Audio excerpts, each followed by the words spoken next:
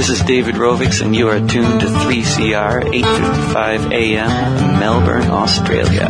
Step 3 is finding there's a tactic when everyone believes it could be true. That if all the people work collectively, there just might be something we can do, and everything can change. This is the summer series for Beyond Zero Emissions Community Radio, where we bring you the best shows of 2017.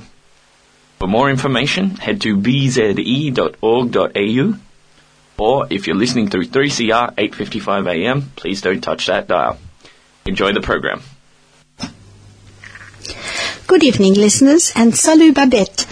This is the Beyond Zero Emissions show, and the team tonight is Andy, Kurt, and me, Vivian Langford. It's all about seaweed. The hope is that kelp and seaweed will sequester a lot of carbon, but one of the threats that is out there lurking is oil drilling. We've got Dr. Alicia Belgrove from Deakin University School of Life and Environment Scientists, and her field is phycology, which is a new word for me, but it's the study of algae. And she appeared on Tim Flannery's Catalyst show, so we'll speak to him next week. And then we have journalist Jane Hammond. Her film is called A Crude Injustice, and it shows what happens to seaweed farmers in West Timor after the Montara oil spill. Then we've got Greenpeace Ocean campaigner Nathaniel Pell, or Pele, I think his name is. Think of the footballer. He's leading a project to prevent new oil drilling in the Great Australian Bight. This is home to kelp forests and the most biodiverse marine system in Australia. Opening up a new oil field in the Bight is like opening up the Galilee for Adani's new coal mine. It's a race against time until ecocide is a crime. So now over to Kurt. Thank you, Vivian. So right now I'll be joined by Dr. Alicia Belgrove, who is the Senior Lecturer at Deakin University's School of Life and Environmental Sciences.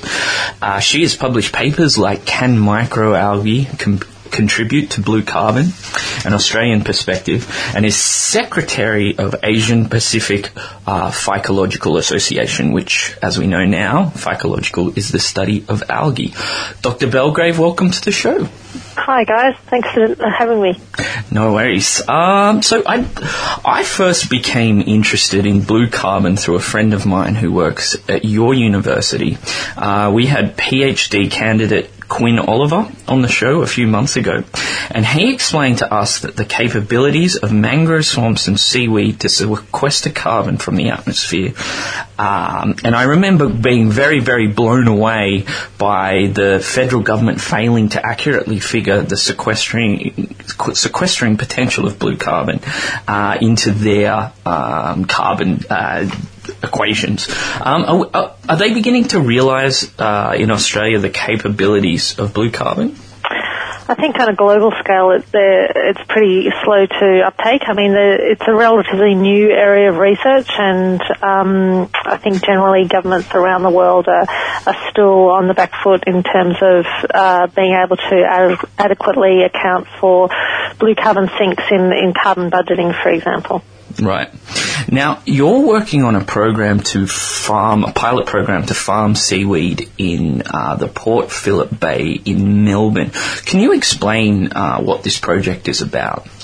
Sure. We're working with mussel farmers in Port Phillip Bay through the Victorian Shellfish Hatchery and the consortium there, and we're interested in trying to work out the conditions under which we need to create suitable farming practices for a particular species of seaweed called crayweed. So we're trying to farm this principally for two purposes in the first place. So our mussel farmers are interested in diversifying their stock for producing seaweed for human and animal feed, and so that also includes the possibility to ocean finish abalone by feeding them crayweed. Okay. Is there much investigation into the ability for these seaweed farms to sequester carbon, or is it primarily looking at just the shellfish? So at this stage, we're not quite up to that capacity because at the moment we're still at the early stages of trying to work out how to actually grow these things. Yep. But that's certainly something to consider. And I guess more broadly, I've been involved with research across the Asia-Pacific region. So the Asian Pacific Psychological Association that you mentioned that I'm secretary of, there's a network group within that that's focusing on carbon dioxide sequestration or capture and potential mitigation through seaweed farming across the Asian Pacific region. So it is something that's on the radar in terms of actually being at the point that we have data for the Australian species that we're looking to culture. It's still a work in progress. Okay, and what's the timeline for this project so far? We've actually got a PhD student, Erin Cumming, that's working on this particular project, trying to bring crayweed into aquaculture. And so she's getting close to, she's looking at putting her first lot of seaweed babies out to sea hopefully this week, and then with some additional trials coming up over the next couple of weeks. And so that will be the test to see whether we can actually get it growing in the mussel farms as we hope to do so. But of course, when we're talking about seaweed farming for carbon sequestration, there's a couple of things that you need to consider. So firstly, we know that seaweeds are great at capturing carbon dioxide, and so they grow rapidly, they have high primary productivity, high rates of primary production, and so they're drawing down carbon dioxide rapidly and converting that to seaweed biomass. Mm-hmm. And we know that as they grow, they do that very efficiently. And whilst there's difference amongst different species, generally speaking, the large brown kelp type seaweeds are very good at doing that. Yeah. But whether that carbon gets sequestered over long time periods totally depends on what you do with it. So we talk about short-term carbon capture and then long-term sequestration. So for sequestration to happen, it needs to be locked up over millennia. And so if we're, for example, farming seaweed for the purpose of producing food, then we're drawing down the carbon dioxide from the atmosphere, we're taking that carbon out of the water, but then if we're eating that seaweed or feeding that seaweed to other animals, it's essentially being recycled and ultimately going back into the atmosphere. So when we're looking at carbon sequestration for long-term carbon sequestration, it depends very much on what the end use of the seaweed is.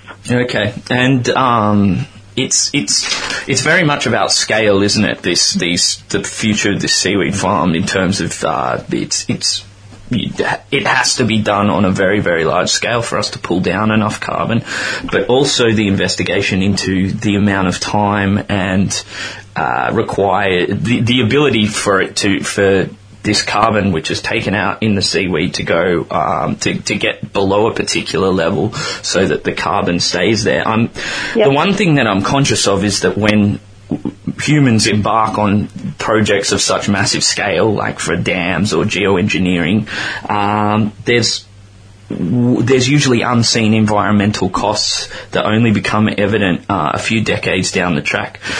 Is there any issues that you're seeing with seaweed that may have a negative impact, for example, on sea life trying to exist below that surface level of seaweed? Yeah, look, that's a really important question, and it's a concern that I share. So I think there's huge potential for carbon sequestration by seaweeds, but the idea of basically growing it and dumping it at depths below 1,000 metres so that it's essentially locked up for long periods of time and over millennia totally depends on understanding the impacts that might have. And so at this point in time, we really have no idea about that. That research isn't being done at this point, but it's something that needs to seriously be considered. And I think we need to think about that in advance rather than, as you say, jump into this opportunity and then a few years down the track think, oh, actually that wasn't such a crash shot idea because we've just killed all these deep sea ecosystems. Now that may or may not happen, but as you say, there are lots of possible scenarios that could come out of it, and we need to do the research, the ecological research, to understand those impacts before we launch into it hammer and tongs. Yeah. And that's precisely the point that I was making on the Catalyst documentary with Tim Flannery. Yeah. So I'm originally from Sydney, and when I arrived here about a year ago, we had all these massive rainstorms, and I was kind of grossed out by warnings not to go swimming because of all the dog waste and the rubbish that had been swept into the bay. Now, obviously, this includes kind of Port Phillip Bay, where you're growing, having kind of this pilot program for seaweed farming is. How are the seaweed farms reacting to the city runoffs? Yeah, look, that's another important question. And, I mean, obviously nutrients feed seaweed. If they've elevated nutrients, they'll grow faster. And some species will grow faster than others. And so understanding the influence of anthropogenic inputs of nutrients to the seaweed growth is really important. The problem, and the nutrients themselves are not a problem. And even if it's dog poo is ultimately nutrients, and that's potentially a good thing for seaweed growth. The problem comes that it's generally not just nutrients that are coming into our waterways. There's often all sorts of other rubbish coming in. Yeah. And that might include dioxins and furans being washed off buildings from car exhaust and being washed in with stormwater into the bay. It might include heavy metals coming in through various industrial inputs. And these are huge concerns, and they're not ones that we're taking lightly. So at this point in time, we're trying to work out how to grow the seaweed in Port Phillip Bay. Yeah. But whether that seaweed is suitable for human consumption or not requires a series of carefully planned experiments to actually test for potential contamination.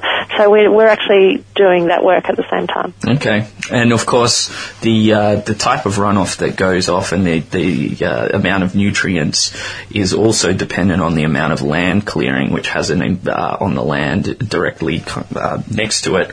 Yep. And that also has an impact on climate change as well.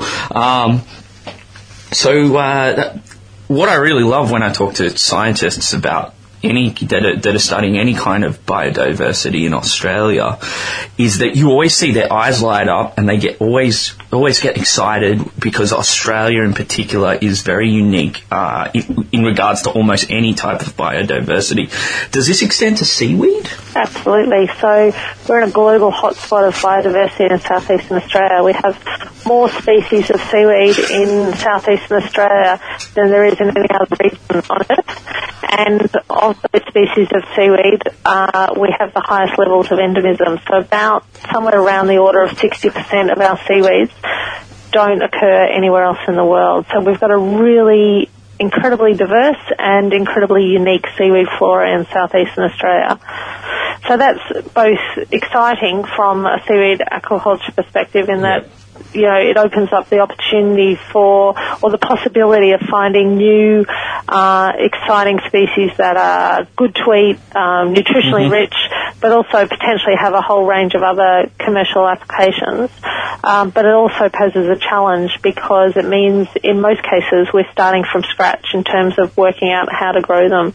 So, for example, the species that are grown most commonly across Asia are all northern hemisphere focused species, and the only species that we have amongst those is the Japanese kelp, the Wakame elandaria, that's been introduced to Port Phillip Bay and other places around the world.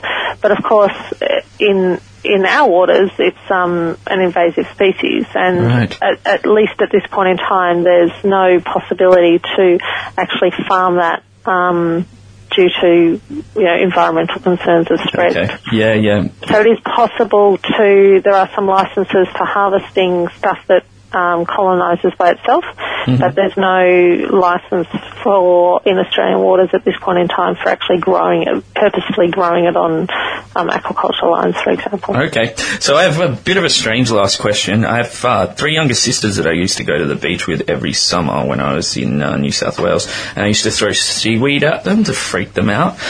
Most people think... Common Australian pastime. Yeah, most people think I'm probably too old to behave like this, but I'm not. So for future summer holidays, which is the slimiest seaweed? That's a good question. Well, the slime is generally related to the fucoidins and the alginates that are components of the cell walls of brown algae. Okay. So generally, it's the brown algae that will be the slimiest. Okay. And probably leatherweed, bull kelp, and crayweed would most likely be the ones that would be in the your top contenders that are readily available. Great. Thank you so much for that. I'll keep an eye out for the brown stuff next time I'm at the beach. So is there any kind of, if people want to track, I had a little bit of trouble finding any kind of publications about the performance of this seaweed pilot project. Is there some place on the web that our listeners could look it up? Of the seaweed farming in Port Phillip Bay? Yes. Yeah, we haven't actually, so it's still a work in progress. We haven't actually published any of that work at this stage, but that will be coming out over the next year to 18 months. Okay. As those trials come to fruition. Okay, and so we're currently working on the first paper from that series, but there'll be a series of 3 or 4 papers coming out about that the project from out of Erin's PhD work. Lovely. Well, thank you so much for joining us on the program, Dr. Belgrove. No worries. Thanks very much for having me, Kurt. Okay, thank you. Bye-bye. Welcome back to the Beyond Zero Emission Show, listeners. Our next guest is from Perth. Jane Hammond is a filmmaker, and she's on the phone from Perth, and I'd like to ask her about her film. How are you, Jane? Hi, good, thanks. First of all, tell us what the weather's like out in Perth. It's been beautiful the last few days, but it looks like we've got some rain on the way. So sort of, we thought winter was over, but it's coming back. It's still very much winter here in Melbourne, though lots of spring in the flowers. Look, your film, I haven't seen it yet, but I imagine it really begins with the explosion at the Montara oil spill 8 years ago. Can you tell us what happened on that rig? Okay, on the 21st of August 2009, there was a blowout in the Montara oil well, the H1 well, which basically there'd been some movement above. The oil workers had moved the rig to a slightly different place, closed up the well, and but things went quite awry. And basically what happened was that there was a blowout that caused oil to spew into the sea for the next 70 days, into the Timor Sea. Fortunately, there were 69 people on board, and they all got away without any loss of life. But the rig was left, basically the stricken rig was just left there in the ocean, spewing out this oil while they worked at various technical ways to get to plug the hole. Yeah, it's a horrific scene, and I think listeners are probably more familiar with the one that happened in the Mexican Gulf. You know, we know that Deep Horizon, and we think of that, and I think maybe because the oil didn't move to the Australian coast and affect us, it just moved out to sea, and as we were told, their narrative is it didn't affect anybody. But tell us about the seaweed farmers who you met, who are presently bringing a class action through Maurice Blackburn lawyers to the federal government. Yeah, the rig was sitting halfway between the West Australian coast and the island of Roti in West Timor, which is essentially our nearest neighbour. It was actually slightly closer to Roti than it was to the Australian coastline, even though it was in Australian waters. So when the oil spewed into the sea, it drifted with the currents, and soon after it started, the Australian government started spraying toxic dispersants onto the slip to basically send it further, break it up into little colloidal sort of balls and send it further off the surface and underneath. So all that toxic muck basically mixed with the oil and went somewhere, and no one quite knows exactly where it went. But anecdotal evidence, and very strong anecdotal evidence coming out of West Timor, was that soon after the rig blew, the seaweed farmers started to notice a drop-off in their crops, and their seaweed became infected with a strange white sort of porridge-like look, and basically fell to the ocean floor dead. And the industry is still not fully recovered 8 years down the track. Right. Well, look, before 2009, this seaweed business was a thriving thing. Could you tell us how the AusAid helped it along a bit and why? I mean, I first thought it was only a few farmers, but there's quite a great number, 15,000, I think, in the class action, so it must have been a big thing. How did AusAid help them?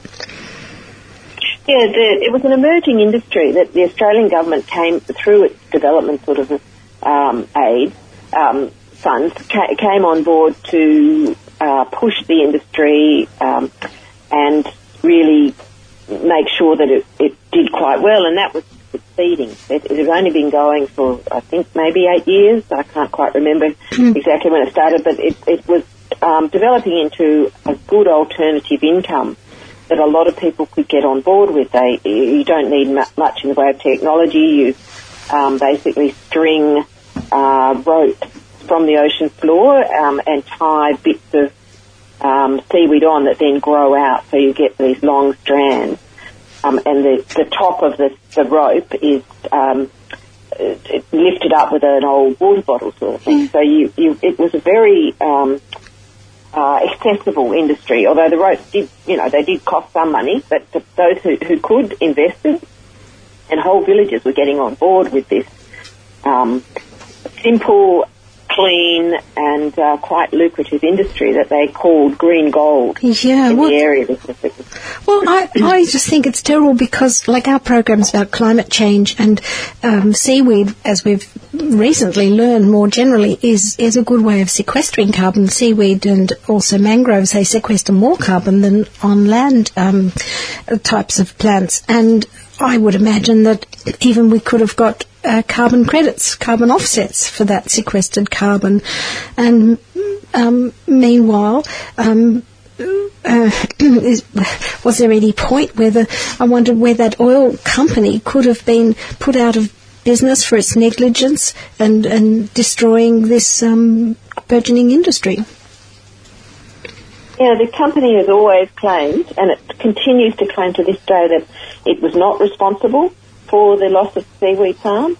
It says that it doesn't deny that there was a failure in the industry at the time that seemed to coincide very strongly with the start of the oil and where that ended up and the use of the dispersants.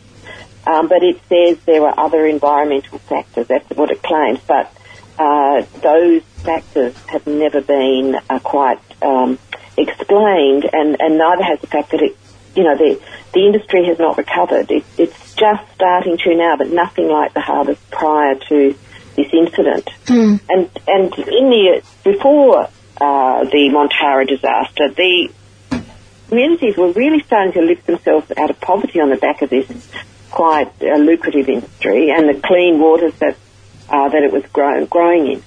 So we started to see people being able to send their kids to university for the first time, and the communities were very proud of this. They could see the value in education and the fact that their kids maybe didn't have to live in a subsistence way if they could get enough money to, educate them and give them a chance to do something other than, whatever was in the village, fishing and now seaweed farming.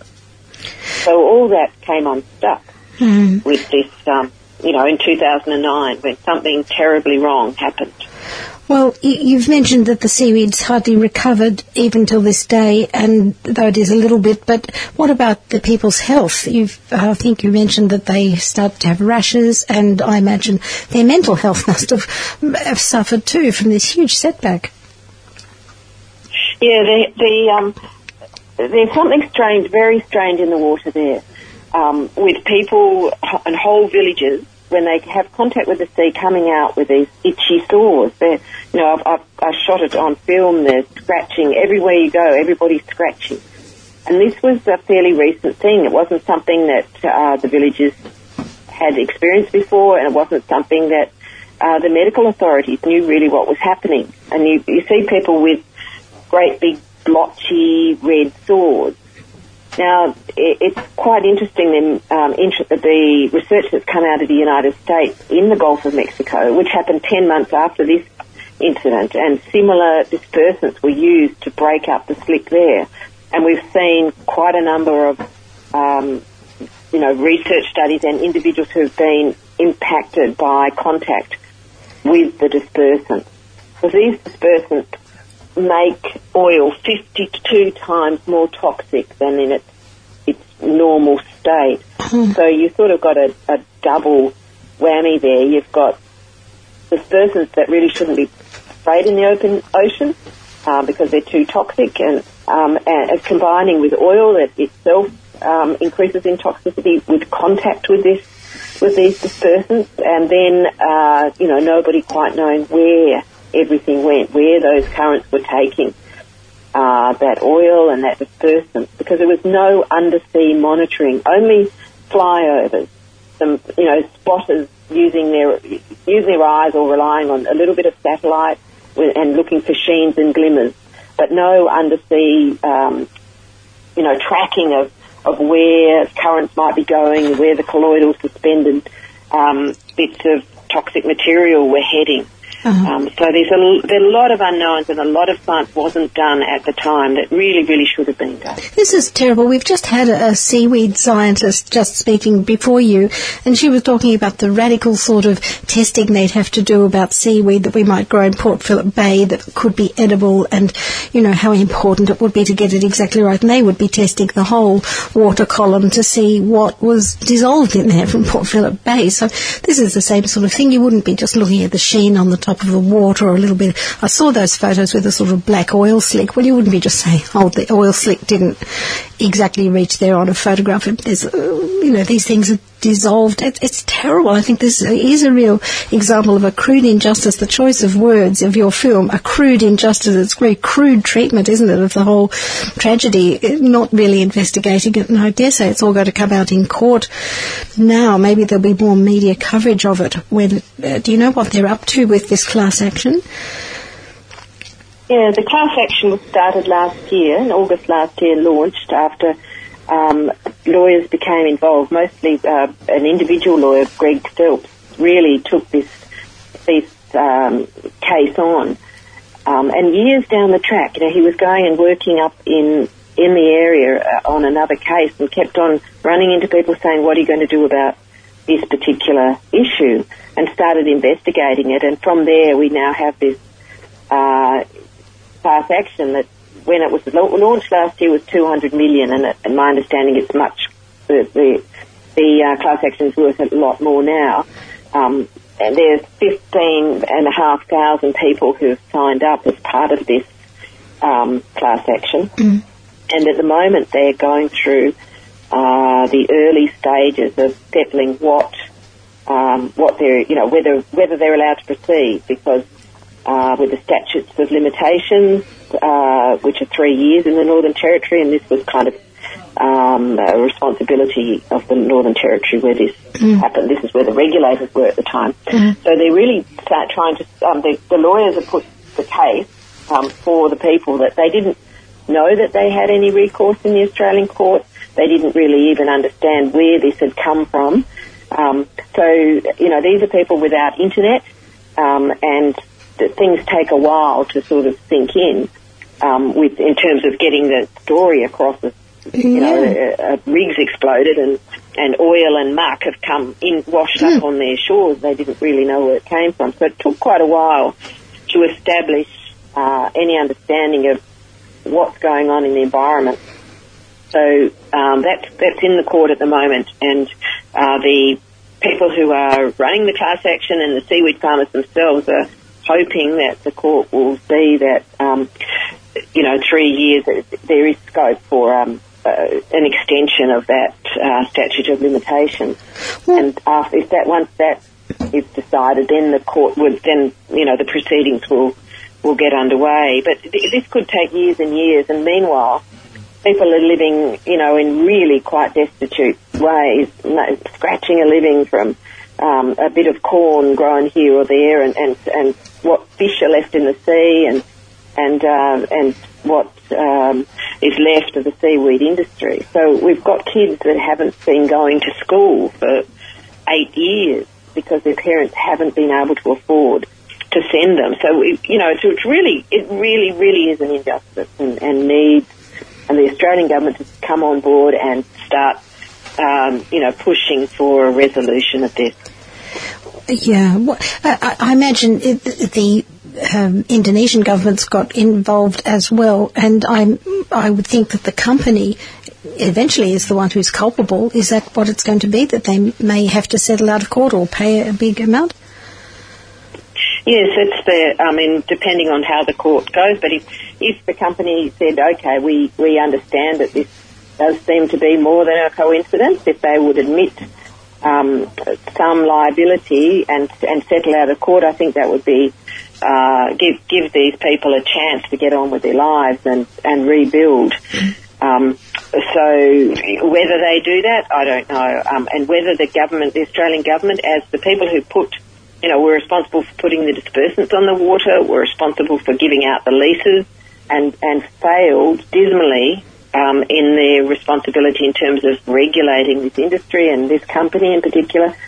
Then Australia has a case to answer as well, but the class action is against the Thai-based company, PTTEP, which I have to add has multiple leases in Australian waters and has been allowed to continue to operate. Oh, wow.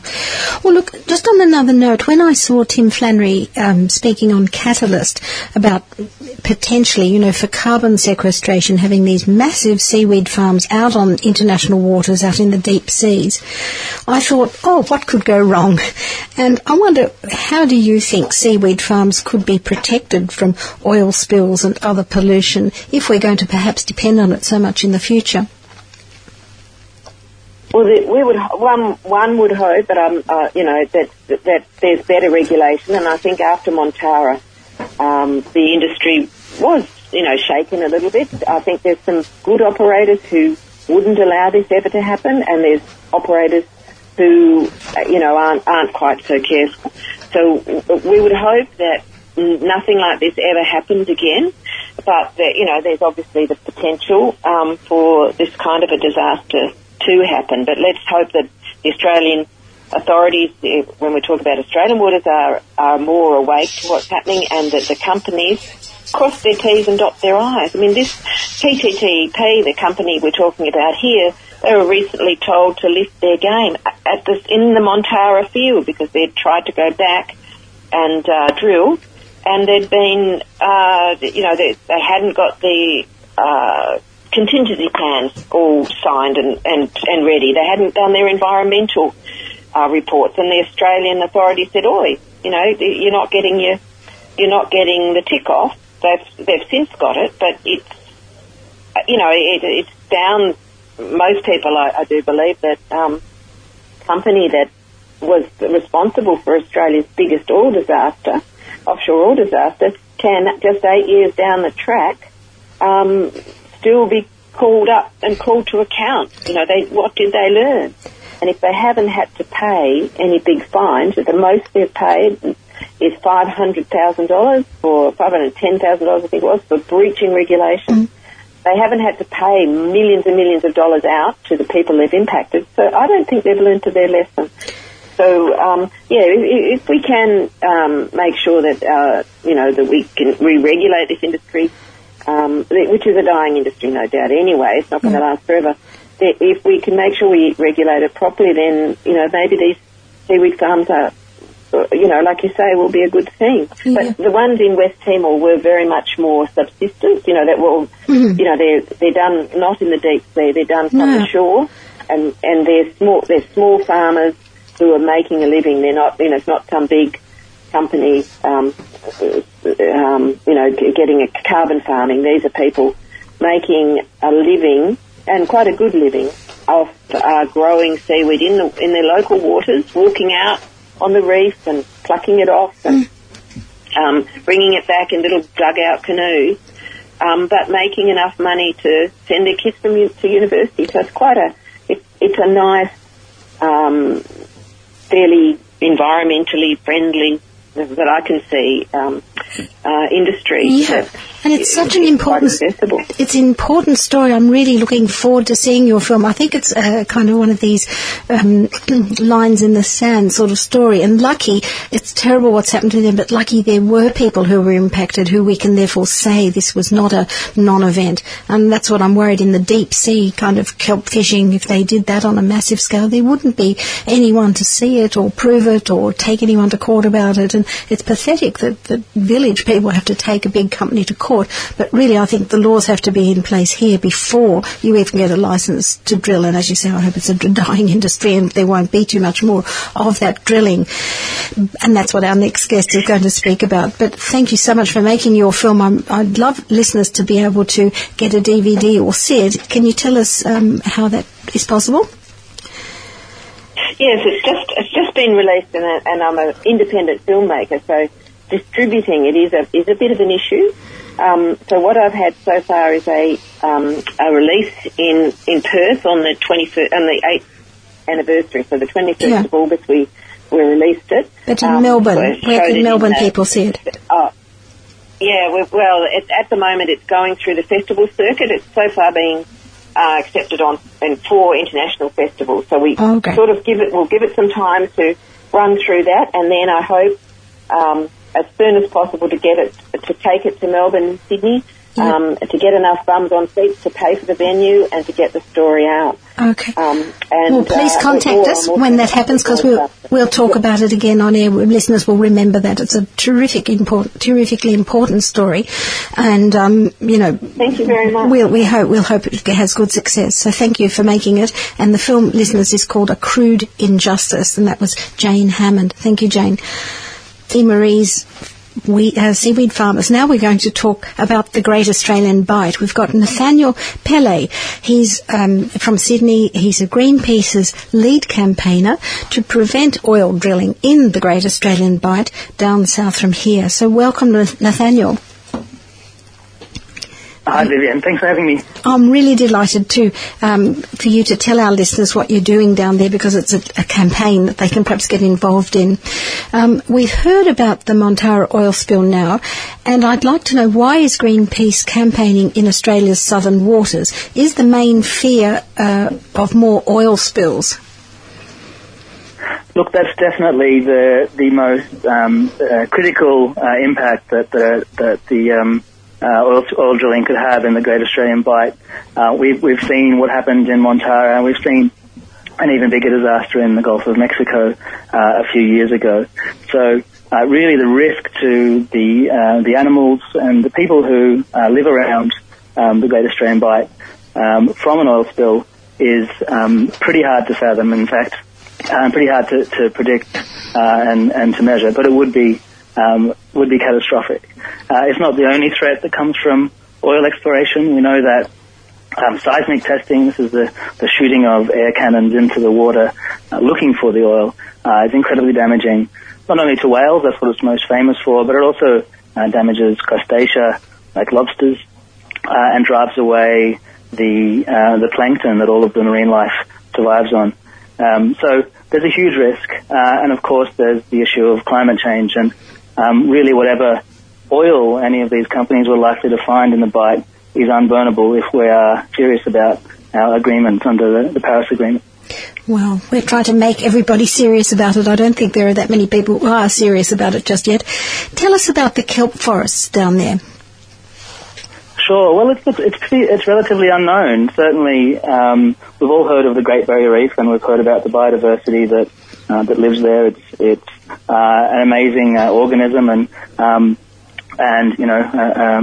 perhaps Australia's most famous environmental treasure. But the Great Southern Reef, which runs along the southern coastline from WA to New South Wales, is bigger and in fact more biodiverse. It's made of kelp forests and coastal reefs. It's not your colourful tropical forests that are most famous, but it supports more diversity of marine life. In fact, in the Great Australian Bight, 85% of the marine life that lives there is endemic. It's found nowhere else on Earth. And it's also that biodiversity, that rich marine environment supports also our biggest fisheries, and, of course, the towns and all the people that rely on those fisheries. Yeah, we just heard Dr. Alicia Belgrove waxing lyrical about the uniqueness of the species of seaweed. I was, amused really, because I thought all seaweed was sort of the same, but no, she went really how wonderful and absolutely unique that is down there. I didn't even know about that reef really. I just thought there was just sea down to Antarctica. So good on you for telling us about it. One idea I think Greenpeace has had is to extend the global area of marine reserves. It's sort of at the moment 1%, and I think you want it to extend marine reserves to 40% of the ocean. What would that achieve?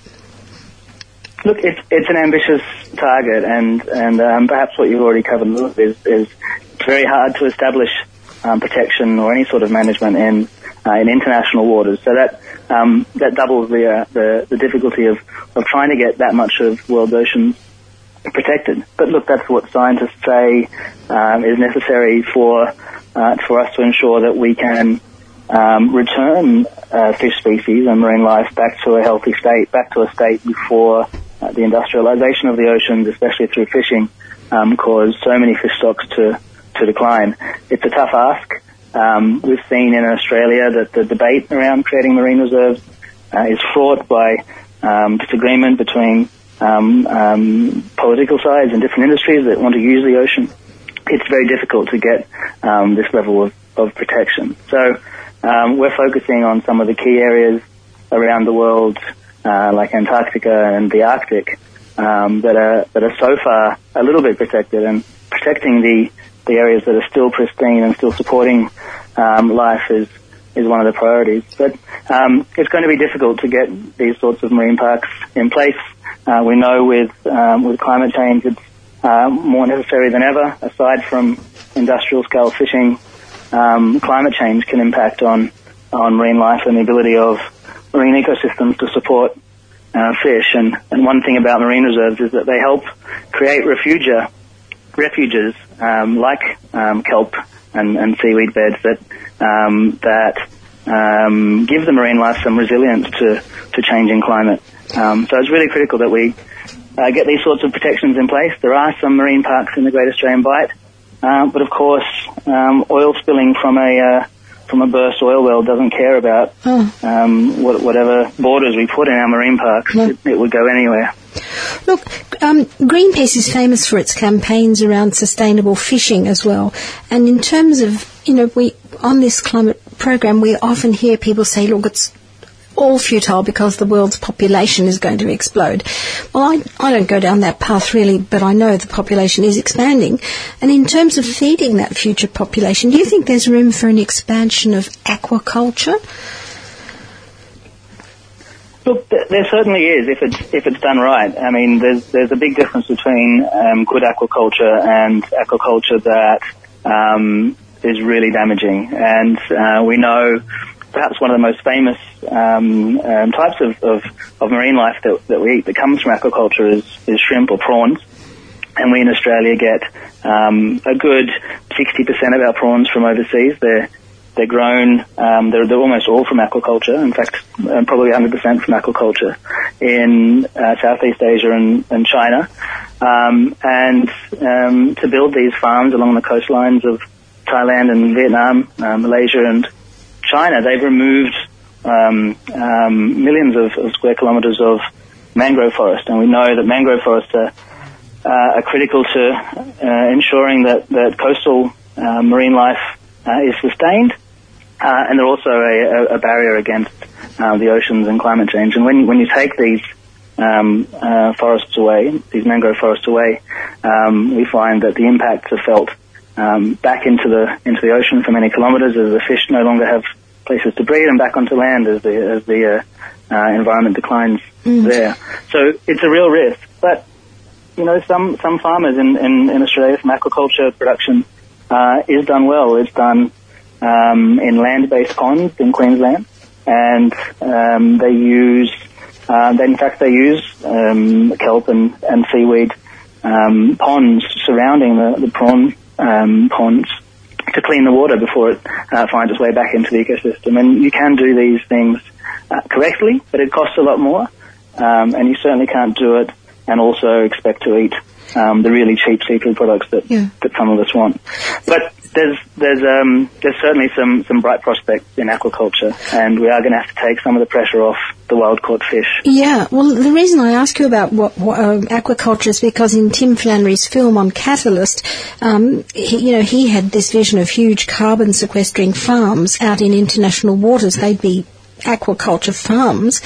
There wouldn't be wild seaweed or kelp.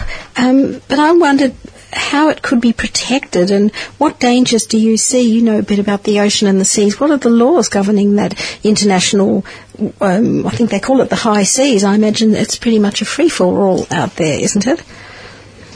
It is somewhat in terms of, I mean, it's what, so no laws exist for us to create marine reserves in the high seas at the moment. That's actually something that's going through the United Nations, a mechanism to try to create protected areas. But otherwise, no, it is a free-for-all. We have the law of the sea. Not every country in the world has signed up to the law of the sea. We have some good rules around dumping at sea. That's about the only thing we do have. So the London Protocol, stops you leaving rubbish in the ocean. I think that probably that law would have something to say about creating floating farms if there was any sort of structure out in the high seas. You might find there were some difficulties there. Especially massive ones. It's an untested area. Yeah. Well, yes, especially massive ones. Yeah, I read this book called Seasteading, which really got my nerves going. I didn't like it at all. I liked some of the ideas in it, but it seemed to have this libertarian idea that, it's out on the international waters, we can do anything. And I imagine they could even employ slave labour or just do anything. And certainly it is the global commons. This is the perfect thing, the global commons, isn't it, that ocean, to start doing it without any governance, doing any kind of work there, building or drilling or anything. I just feel, it made me feel very nervous. It could go very badly wrong. Yeah, look, and that's fair. If unfortunately, if industry goes out to develop these sorts of projects, then they're going to have profit in mind first and foremost, of course. So it needs to be conducted with some sort of oversight, and that needs to be an international oversight if it's international waters. Yeah. So we want to avoid countries competing to be the first to have some sort of project out there when we haven't considered what the impacts are. And I just don't know. I don't know who has put that sort of research together. I don't know what it would involve creating a giant kelp farm out in the high seas. I imagine there will be some sort of structure that would be a hindrance to marine passage, so there'd be some safety issues there. But if you go and meddle on a large scale with the way ecosystems work, who knows what other sorts of marine life are attracted to kelp farms out in the open ocean, and does that disrupt the rest of the ecosystem? There's a whole lot that would have to take into account before allowing this sort of thing to go ahead. All right, well, look, just come back to your campaign about the oil, a more general question. I think having fossil fuels for countries like ours is really very paralysing. It's too much of a temptation to exploit it, but I am confident that our economic system as a whole, the global economic system, will sort of push us back in sync with the environment. It has to, otherwise, we can't go on. Our civilization will collapse. But I notice even countries like Norway, which is much more climate active than us, they still exploit the North Sea oil. And, it's just a trap having fossil fuel. You just have to exploit it. I think that's how countries reason. But I'd like to know, what path do you see for the future to keep these fossil fuels deeply buried? Sure. Look, it's interesting you mention Norway. It is certainly a paradox. It's a country where they've put in place legislation that will ban internal combustion engines within a decade from now, and yet they're one of the biggest producers of oil in the world, and they're privately owned. So they're publicly owned company, Statoil, 70% owned by the Norwegian people, is one of the biggest oil companies in the world, and it's one of the companies with ambitions to drill in the Great Australian Bight. Oh, no. So what will be interesting to watch is, in fact, today, Monday, in Norway is their election, and oil is a major issue there. Greenpeace has just confronted one of the northernmost oil rigs in the world in the Barents Sea in the Arctic, and thankfully that rig didn't find any oil, and hopefully it goes home and doesn't try to come back. But it's made it an election issue, and parties in Norway are calling out the government. You can't say you are for strong climate action while you're continuing to fund exploration in completely new environments. So this company from Norway is coming to Australia. It's going to South Africa to look for more oil. And again, as we know, if we are serious about the Paris Agreement, we can't afford to burn all of the oil reserves we know about already. So it's impossible to hold a position that exploration can go ahead when we know that about our reserves. So we should definitely fight to make sure that the Great Australian Bight doesn't become a new oil basin. It's free of oil at the moment. There are no oil rigs down there. But as soon as one does succeed in striking oil, you can bet that others will come. And the more exploration that's going on, the more reserves they get, the harder it's going to be to wind back those companies because their financial interests are so big in keeping them open. Great, thank you very much. One thing I like about Greenpeace, when people listeners, if you ever join Greenpeace or get involved in their campaigns, you get very well informed, and you're involved in something that's moving, that's really taking action. So thank you very much, Nathaniel, for speaking to us today. It's my pleasure, anytime. Thank you. Okay, just to finish, listeners, on another note, I have something I want to say. Today is September the 11th, and for me, it's the anniversary of the death of democracy in Chile. I was there just before President Allende was killed, and there's a tribute to him tonight at Trades Hall, if you can get there by 6:30. It seemed to me a very good model of a society, collaborative, participatory, with a free media, at least compared to some of the other parts of South America, which were military dictatorships. It was the first place where neoliberalism triumphed and that good model was crushed. You might wonder what this has got to do with climate change. Well, I think climate change will force us to find an economic system that's not out of sync with the environment, as we've been hearing tonight, that is not fueling worse catastrophes every year, even though we've only caused 1 degree of warming so far. And it won't have a media that can't connect up the hurricanes in the USA and the floods in Bangladesh and India and Nepal, and they just call everything a natural disaster. No wonder people are confused.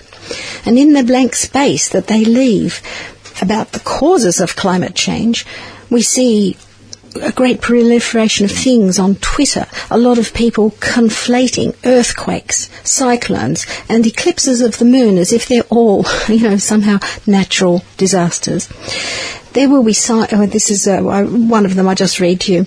I read a fatalistic comment that went wild on the internet, and it said that we only had to look at the dates of the eclipse of the moon on the 21st, Hurricane Harvey on the 25th, and the floods on the 26th to look up the Bible, Luke 21, 25, 26, and bingo, we found this text. I'll just quote from it. This went really wild. There will be signs in the sun, moon, and stars. On earth, nations will be in anguish and perplexity at the roaring and tossing of the sea. People will faint from terror, apprehension of what is coming on the world, for the heavenly bodies will be shaken. I'd just like to say to you listeners, this is not a time to faint and be confused. We need to remember that humans are capable of seeing the causes of something that's going wrong and taking action to get rid of them. Just like the Victorians who worked out that cholera comes from tainted water, and so they cleaned up their water supply. We can take radical action to phase out fossil fuels and get the sort of economic system that protects people. We also have to remember that we can work collaboratively, as in Allende's Chile, and we can stop pretending that we have no collective capacity. Thank you very much, Viv. I'd really like to thank Dr. Alicia Belgrove, who was on the show, also Jane Hammond and Nathaniel Pell. I'd like to thank Andy, who worked the desk, Viv for all their wonderful interviews, and Terry for his work online. My name's Kurt Johnson, and next up we are going to have a story called All the Best, which is called Lead Affected. And please join us for that if you can. Thank you. Beyond Zero Emissions is a not-for-profit research and education organisation. We design blueprints for a zero-emissions economy. As climate change action becomes an emergency, leaders will use these well-researched plans that show a transition is possible from a 19th century fossil fuel-based economy with its climate-changing emissions to a zero-emissions 21st century. Check out our website for reports on zero-emissions energy, zero-emissions exports and industry, zero-emissions transport, zero-emissions buildings, and zero-emissions land use. Podcasts of our shows contain a who's who of community action and climate solutions. They're all available on the web at bze.org.au. We'd love your ideas for this show, so contact us at radioteam@bze.org.au or even write to us, care of Radio 3CR, 21 Smith Street, Fitzroy, Victoria. You can make that attention BZE Radio. That was a Beyond Zero Emissions Community Radio Summer Special, where we take some of our favourite programs from 2017. We'll leave you now with the sound of the lyrebird, made famous by imitating other bird calls and sounds that it hears in nature. See if you can pick up on any of the other bird calls that it's imitating, and have a happy and safe holiday.